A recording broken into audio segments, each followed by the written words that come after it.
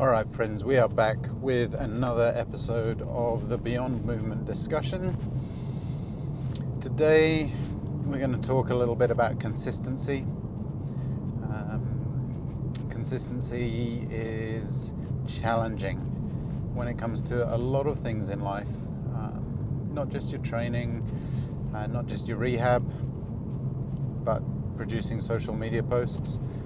Definitely been guilty in the past of being a little bit rip shit or bust, and one of my big goals at the moment is to find some consistent patterning, so this podcast is part of that.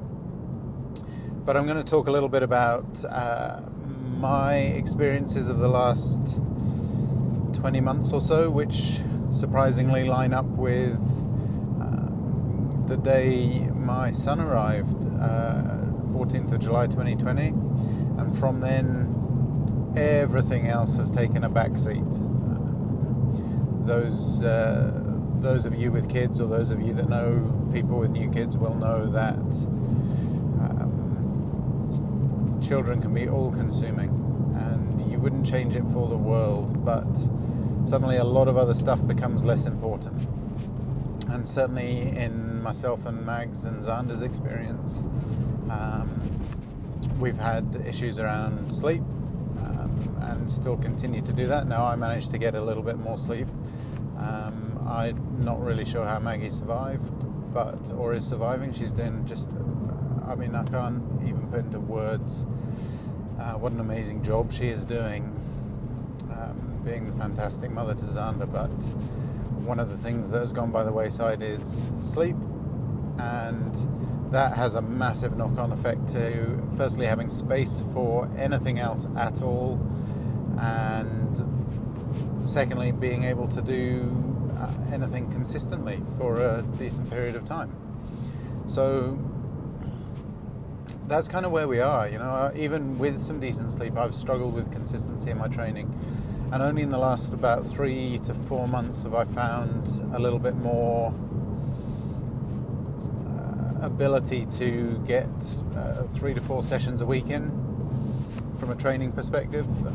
I've managed to fit it into my lunch times at work, so it doesn't impact my morning or evening time with the family. But I've had to work really, really hard. And now, after 3 or 4 months, it's become a habit, and I'm finding it a lot easier to do. But it took a lot of mental capacity to continuously go back when it's easier just to not. So that's my story, and I'm not in any way going to say I understand where you're coming from. I'm just telling you that the last 20 months in a nutshell for us has been revolving around this small human, and it has made our efforts of consistency really, really challenging. That's us, and that's where we are in our life. Things are different for everyone. I've been taught one thing. I think I've been taught that people have different experiences with what appears to be the same situation. So I'm telling you where I'm coming from with this, and some of the things that I do to try and maintain some consistency. Now, how does that fit into a podcast that is created by a physiotherapist? Well, the number one thing that you need to be doing from a rehabilitation perspective is doing rehabilitation every single day, which is simple, but it's 100% not easy. And so my practice has changed. When I first started as a young buck physio in the NHS, National Health Service in the UK, I would give people 7 or 8 exercises to do and expect it to be done twice a day, and I had no insight into how that would fit into their daily life. So and I would always be surprised when they would come back and see me and they hadn't managed to keep up with their exercises or do anything, and they didn't care. And I was like, well, why don't you care? You're injured. And they were just like, yeah, no, I've been busy. And I didn't understand it at the time. I honestly didn't. And, it took experience and time and being around different people to kind of work out that, when it's my job, that's my priority, right? I want to get people better, and I feel like it should be their priority. And unfortunately in life, we know that quite often we are not the priority in our life. A young child is, our work is, our partner is, whatever happens. There's a very, very select percentage of people who are the priority to themselves. And that might be because they're sports people, or because they have some luxury of space and time, whatever it is. Amazing, and take advantage of that. But a lot of people are not in that situation.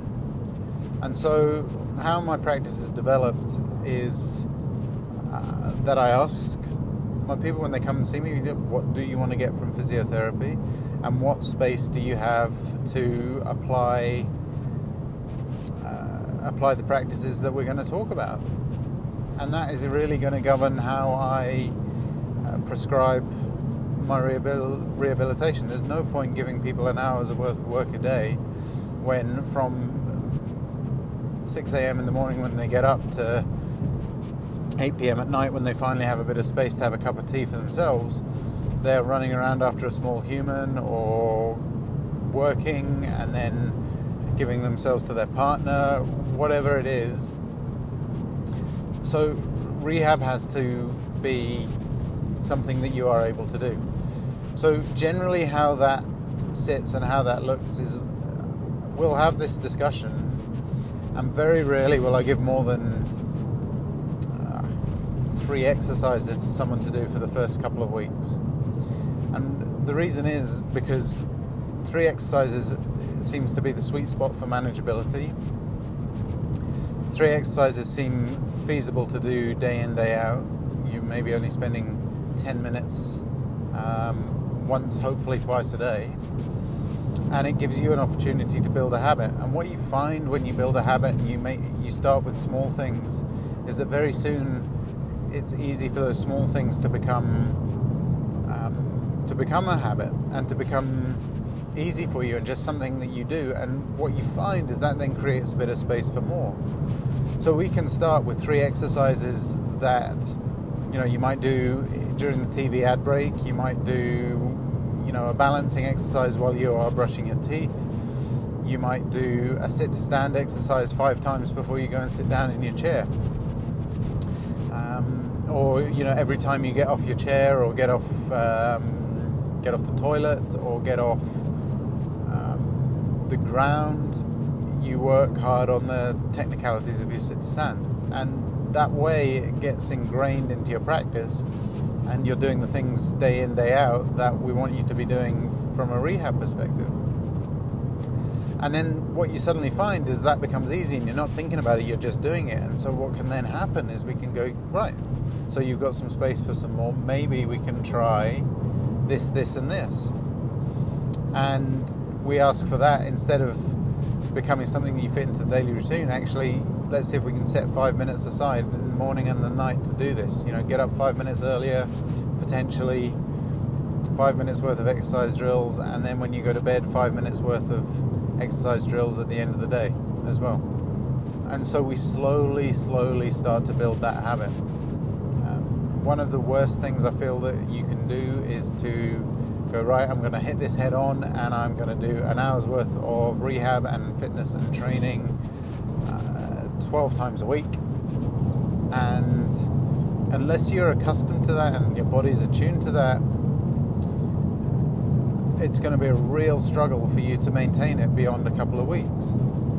So finding things that people can do and fit into the daily routine is really important. And that's something that you need to speak to your health professional about, or speak to your coaches in the gym. If you're talking about training stuff, I want to do some accessories to strengthen my single leg strength so that my pistols get better, or I want to be able to strengthen my upper back so that I can remain more upright in the first pull of my clean, or build some shoulder stability so that I can get some pull-ups. Whatever it is, you're going to require some accessory work for that. And it's an effort already for you to carve an hour out of your day to get to the gym. What is that accessory work going to do? Well, it's going to add to the stresses that you're putting on yourself when you want to carve that hour.